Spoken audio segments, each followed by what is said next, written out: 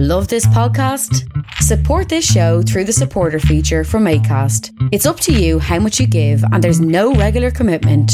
Just hit the link in the show description to support now. Millions of people have lost weight with personalized plans from Noom. Like Evan, who can't stand salads and still lost 50 pounds.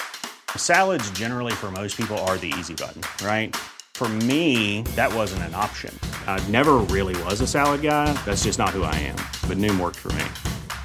Get your personalized plan today at Noom.com. Real Noom user compensated to provide their story. In 4 weeks, the typical Noom user can expect to lose 1 to 2 pounds per week. Individual results may vary.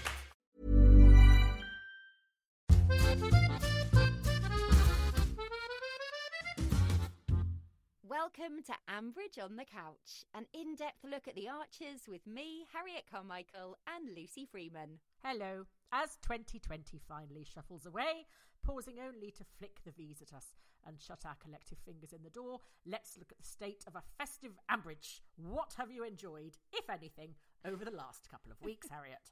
Oh, where do I start, Lucy? It says we make brilliant, incisive comments for a bit. Go on then. Off you pop. You don't like the Alice storyline, do you?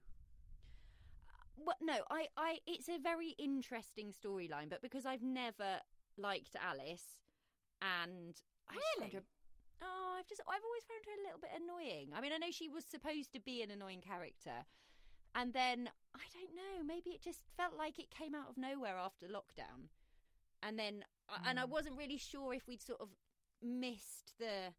It felt like we'd missed quite a lot of the storyline, but maybe it was like a sort of given that her dependency on. We knew she used to hit the old plug quite a bit. Yes, yeah, we did. I suppose it. Yeah, and obviously, I guess it was no big reveal that she was an alcoholic, but well, she did well, didn't she, to get into rehab before Christmas? Yes, but did she actually go? You're joking! Oh. That is breaking brainwaves there. But it wasn't me. I didn't think this. I am an innocent and pure soul. And I thought, but of course, she said she did, so she did. But somebody on Twitter said, I don't think she went at all. And then loads of people said, no, I don't think she did. Gosh! Oh, God. And that she'd hidden. But then when she talked about the things she'd had to write down in... Yeah, and also, and then it would keep the baby, reasons to, because of the baby and all that stuff. And the covering up about going to Bath. I mean, that would have been like a double bluff. Yes, which would be even weirder. But as we know, addicts are the most proficient liars.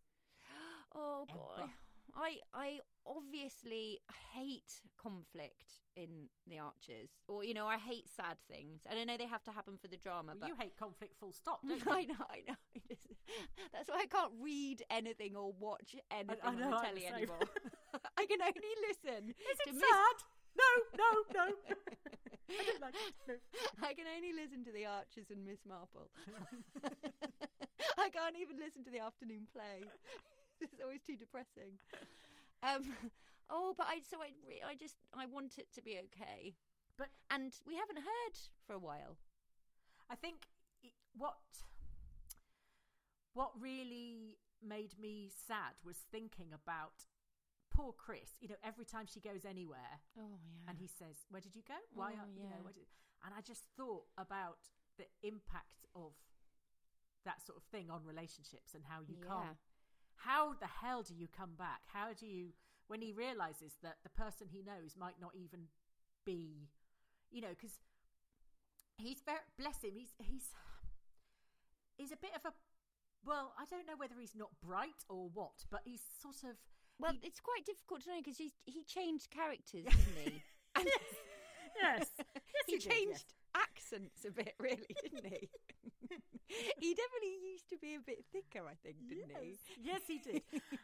Well, whichever one he is now, I'm not sure. Now he's just he's a good-looking sort of plonker. Whatever he does, blacksmith.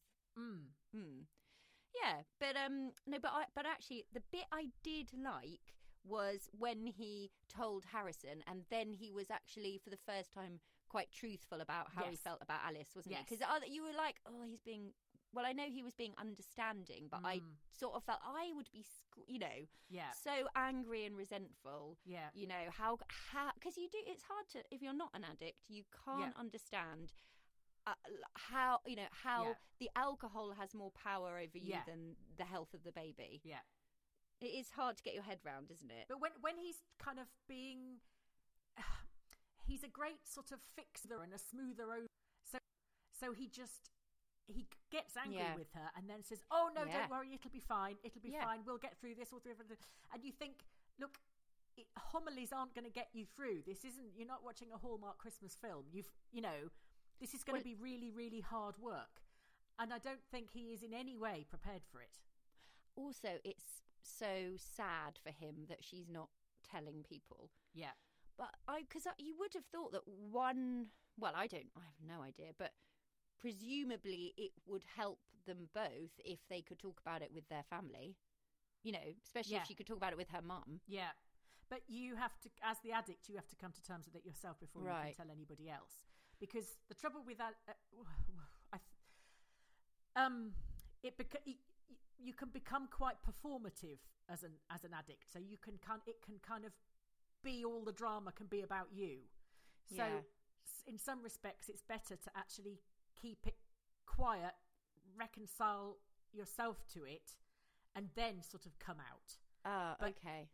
I think what's a worrying sign is when people start telling that evangelical thing, telling all and sundry that they're an alcoholic and they're never going to touch a drop again, and they're completely over and their life's changed and everything else. Yeah. And you think, I don't believe this.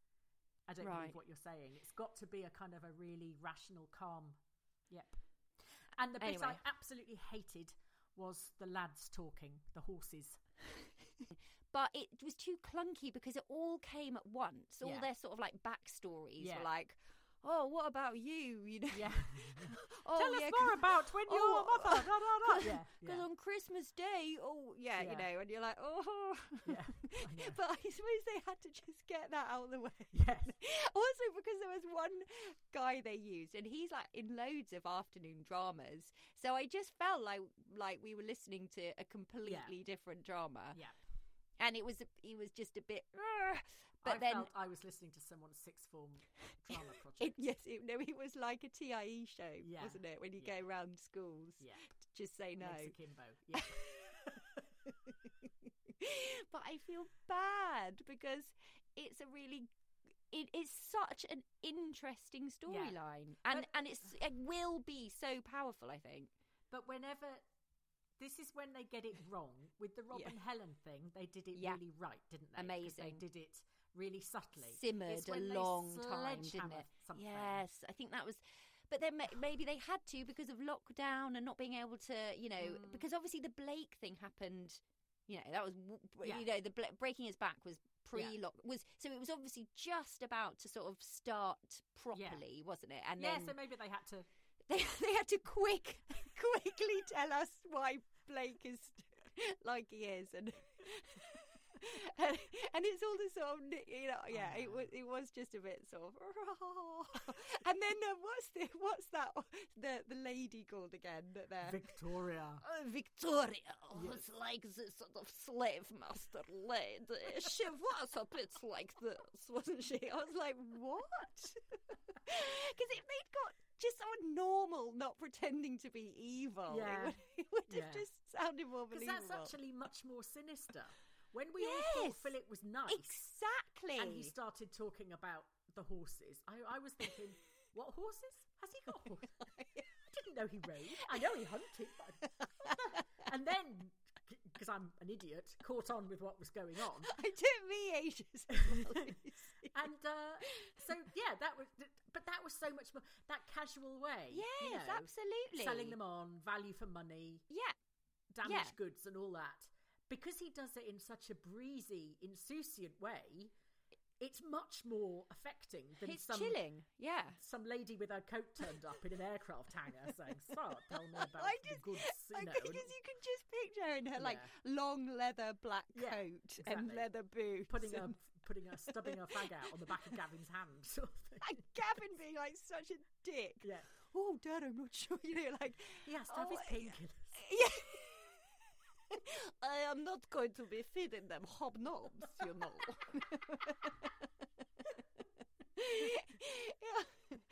But I mean, that's the thing. It could be hilarious, but it can't be hilarious because it's modern slavery. Exactly. Oh, yes. And it is really serious and really brilliant storyline to tackle. But the bit I thought they did brilliantly was Helen talking to that Gav was clever about it. Yes. And talking about Rob, and all the coercive control that he'd used on her was what Philip was using on Gavin and on the slaves. Yeah, that was brilliant, actually, because I didn't see a link. You see, there. if they give us the credit for not being twonks, we're actually not that thick, are we? Yeah, really? we are. In the end, Lucy. you know? We didn't know what the horses were. Yeah, but only for a few minutes. Then we caught on. I only caught on because of someone on Twitter who wrote about them. Oh, the horses! But that's enough of that. It's time for Lucy's Week in Ambridge. Over to you, Lucy. We began the week with a bit of grandparenting, Grundy style. Yes, Poppy, I know you want an iPhone 10, but here is a bin bag and let's go and pick up empty crisp packets. Children love empty crisp packets. They are known for it. Cannot get enough of them. Winning was looking dicey, but Parpy found Alice's bottle stashed down by the river, which meant they won the competition, but technically it cost them money as they had to hire a crane and a skip to get them all in. Talking of the Carter-Aldridge alliance, Alex is out of... Alex? I've made up a person. Alice is out of detox, and Chris is a terrible liar. But then, compared to Pinocchio Alice, Richard Nixon would look like George Washington. She started grumbling at Chris before they'd even got home, then promptly ignored him in favour of messages on her phone from Felix, her sober sidekick. Never heard it called that before. Chris said that all three of them were going to beat Alice's alcoholism. I presume he was including the baby in that, which seemed a bit of an ask for something that isn't even out of the womb yet. Or maybe the midwife. Or Felix. Or maybe Tess Daly. Who bloody knows? Over to socially distanced rehearsals with Roman, Jill and Krusty. I love the fact that they are still playing silly bloody games when they're a week away from Christmas and none of the cast even know what they're even doing, and now their director's sodding off to the Maldives, but more of that later. The games weren't that successful, really. Jill just rambled on about pigs and called Kirsty a trollop. Then Krusty got upset at the prospect of leaving Ambridge, because obviously when you spend your days sluicing flip-flops and trying to persuade primary school children to lift trolleys out of a river, it's a lot to give up. Always go out on a high, Kirsty, said Jill, and annoyingly failed to add by dobbing your boyfriend in for modern slavery. Kirsty reminisced with Jill of the good times she'd had in Ambridge, being in trouble with the police and then jilted at the altar by a walking sausage. Ah, happy days. Alice went to visit Peggy. To be honest, if I had a secret to hide, I would put at least 6 clear months between the doing of it and seeing Peggy, as that woman can sniff out a guilty secret faster than a drug dog at Manchester Airport when the Ibiza flight's in. Basically, Peggy's opening gambit was, how did you manage to give up the old electric soup, Alice, as we all know you're a bit of a Prosecco hoover? Within Alice was shouting her innocence, thus making it appear to Miss Marple Woolley that not only was she a raging alcoholic, but was also knocking off half of the Midlands while pregnant and had probably got a body in the boot of her Audi. Kate is making homemade hand sanitizer, apparently, but Peggy managed to haul Alice's head out of the bucket before she got too stuck in. Peggy did confide her fears about Alice to Lillian, but Lillian was too busy worrying about the Christmas show. I don't care what I do, as long as it's over quickly and I can have a gin after, she said, exactly the same as I say to Justin. The producer of this badly organised smorgasbord of nonsense, Freddie Pargeter, was celebrating his 21st birthday with Lily by deciding to go out and do something wild. Lick a trolley in Aldi, that'll do it.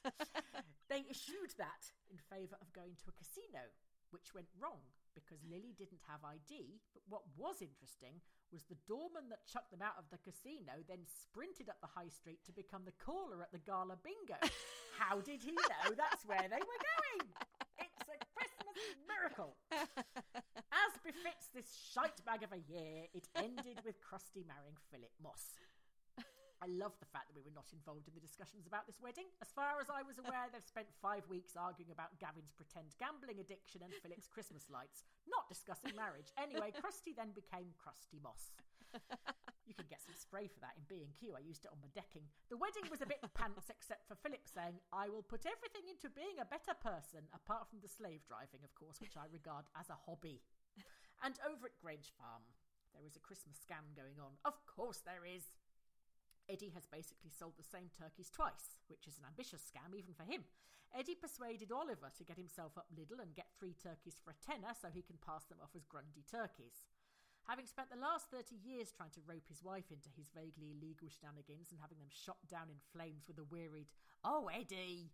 Eddie's moved his sights onto his 4-year-old granddaughter, who he's got nicking alloys, and a confused hotelier who sounds like he doesn't know which way up he is. Anyway, it all went hilariously wrong and they both finished up in a bathtub sliding down the Yorkshire Dales. Oliver described this as the Great Grundy Blunder, or Blundy Grunder or something, and for the first time, but not the last, wondered why the hell he's friends with Eddie. And in news that seriously made me wonder whether or not I should just throw in the towel entirely, Tracy considered moving to the Maldives with Roman. Roman has a job ruining the holidays of people who've spent a bloody fortune hoping for a relaxing tropical paradise, and instead they have actors who've been hauled out of rep in Plymouth popping up from behind hammocks declaiming King Lear and performing badly rewritten murder mysteries where the corpse sneezes and the detective's accent shifts across 3 countries. Happily, Tracy came to her senses and realised that you couldn't get potato faces in the Maldives, so she's staying, thank God. She is the only one with any sense at the moment. If possible, could she be the one to find out about Philip Moss? As with the current rate of sanity among the rest of Ambridge, I suspect that if it was any of the rest of them, he'd end up with an award from the Prince's Trust. Don't go anywhere, Tracy. We're going to need something to get us through Christmas. The end. Yay! Here. So much has happened. I thought we talked about everything that happened. No, there's always more if you dig around. Of course, Kirsty got married. Yes, but wasn't that awful? But then everybody didn't want it to happen, so it wasn't like a hurrah. No. And they also didn't do the cliffhanger when we didn't know if she'd officially signed, and because everyone was saying, is there going to be a just impediment thing? Oh, and right. Of course there wasn't. Oh, okay. Because they're going to string this flipping thing out, aren't they? Yeah. But fair enough. And I love the fact that if you do the tweet along, and people's ideas to how they can manipulate the episode round to get the result that they want is just phenomenal. It's like so the horses will buy Philip a present and they'll leave it in the garage, and Kirsty will come out and she will say, "Who are you?" and they will say, "We are Philip's slaves," and then it will all be because everyone's just like, just finish it. And now we cross to Ambridge itself to hear what's going on the therapist's couch.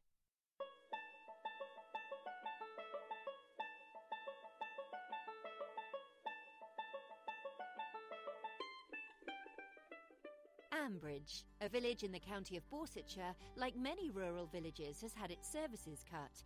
As part of a pioneering new scheme by the local mental health unit, the village is benefiting from a mobile therapy bus. We join the therapy bus on its first visit to the village. Jeff, stop. Can you stop here? She said the pub car park. Joe in the office said the pub car park would be all right to park in. To be honest, I wouldn't trust anything she said anymore. Outreach, she said. Outreach my arse. I didn't realise I'd be on a sodding bus. Can you turn the blower on? It's freezing. I've done Open University, you know. I don't need to be driving around like Postman Pat. Jeff, who's first? Mrs. Carter. Any sign of her? Hello? Is this the therapist thing? Mrs. Carter? Susan, yes. Call me Susan. Lovely to meet you, Susan. Come in, have a seat. I'll give the beanbag a miss if you don't mind. These are new types. Oh, of course, wherever you feel comfortable. I wasn't sure if you might recognise me, actually. Recognise you? Have we met? Oh, it's all right. You don't need to pretend. I may be a radio celebrity, but I've always got time for me listeners. I'm sorry, but I really don't think I've come across you. But to be honest, I'm not a big radio listener. Well, you must be a busy woman like I am. As well as being a local shopkeeper and a yoghurt curator, I have a show on Radio Borchester. It's an in-depth exploration via phoning of the issues facing local residents. You know, COVID, beekeeping, mushrooms. I frequently end up giving them friendly advice, so you and I are similar in that regard. Oh, I see. Is it an advice show? Not per se, but being a prominent local personality, you know, and a mainstay of the community, I feel I've got a lot to offer. And if I can stop someone making a bad decision, then I think it's my duty to offer my services, even if, and I hate to say it, it's something they may not want to hear. Well, you sound like a very busy woman indeed, Susan. Is there anything in particular you'd like us to cover today? What brought you here? Neil! Oh, I say, well, yes, there is something I'd like to discuss. It's more of an opportunity, really. You see, my show is under threat. I should have seen it coming. Tall poppy syndrome, you know. I put it down to a bit of jealousy. Like Carol Vorderman. Oh, I have such sympathy with that woman. But if I can persuade my producer that I've got a brilliant new guest to interview, I might have a chance of rekindling his interest. So I thought I'd ask you. Oh, gosh, If you knew of anyone. Oh, before you say it, I've already tried the AI man and Fat Paul. I see. Is there no one in your family you could ask? Well, yeah, but my family's a bit varied. You know, they talk about blended families. Well, mine's not so much blended as all over the shop. Well, that's a common situation nowadays. Not like mine. My son Christopher's married to an Aldridge. Hot water tap and a wine fridge. Oh, yeah, Christopher's done very well for himself.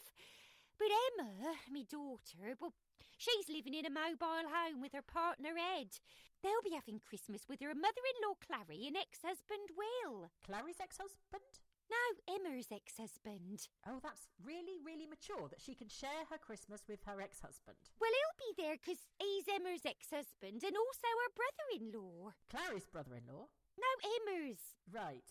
Hang on, I might need another sheet of paper. So it's a large and varied family. Surely there's someone in that you could interview. Well, there's Tracy, but the only thing she's qualified to talk about is cricket and sex. Either way, she'd bring googlies into it.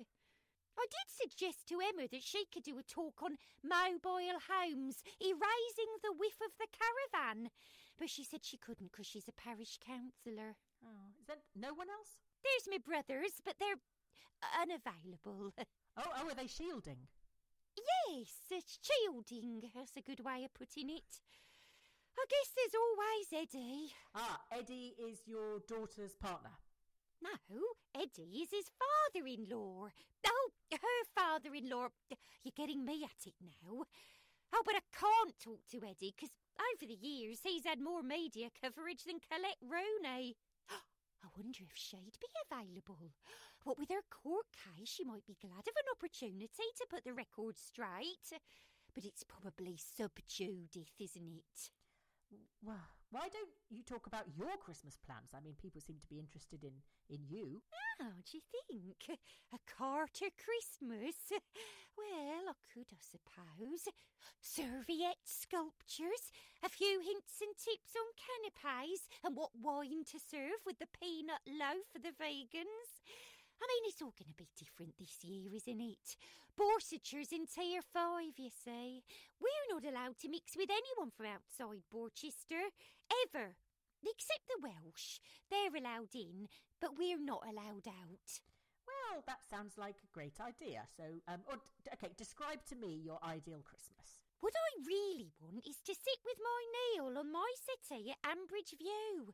Nice glass of white wine, Downton Abbey on the telly, or The Crown. Something where you don't care what happens to any of them because you know anyway.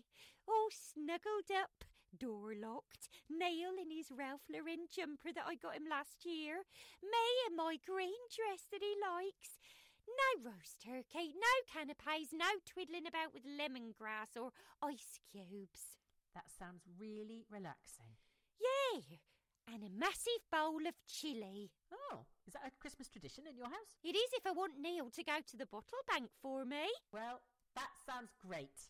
Happy Christmas, Susan. Ah, thanks, you too. Oh, and by the way, I think your driver might have parked up on a peacock. I heard a bit of a squawk as I came up. Happy New Year!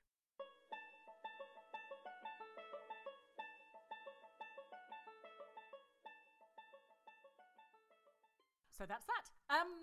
It feels very funny to be starting a podcast as the year ends, but then nothing has made much sense this year, let's face it. Oh, is this going out before the end of the year then? Yes. Wow, I could have talked about Christmassy stuff after all. What? What were you going to say about Christmas? Well, nothing really. Just if anyone's got any spare Christmas presents, because now all the shops have shut and I've boycotted Amazon. So I'm just a little behind. Right. Is all. So everyone's getting packets of Jacob's Cream crackers or whatever you've got left. Yes, and literally, thank God I've got like a spare panettone from last year. So anyway, we really hope you'll stick with us in 2021, which God knows can only be better for everyone. And there will be another podcast up in a fortnight. So subscribe to us on iTunes and then you'll never miss an episode. And who would want to miss an episode of this shambolic nonsense? Like 2020, this podcast will also get better. There'll be a lot less deaths, fewer deaths. A lot more coherence. Yes. And maybe a few jokes, Lucy. Yeah, that would be good. And you'll be able to travel away from the radio. Yeah. And in the meantime, from both of us, sounding like the two Ronnies, have a fantastic Christmas and we will see you on the other side. Jingle bells, God, jingle all. We never said singing.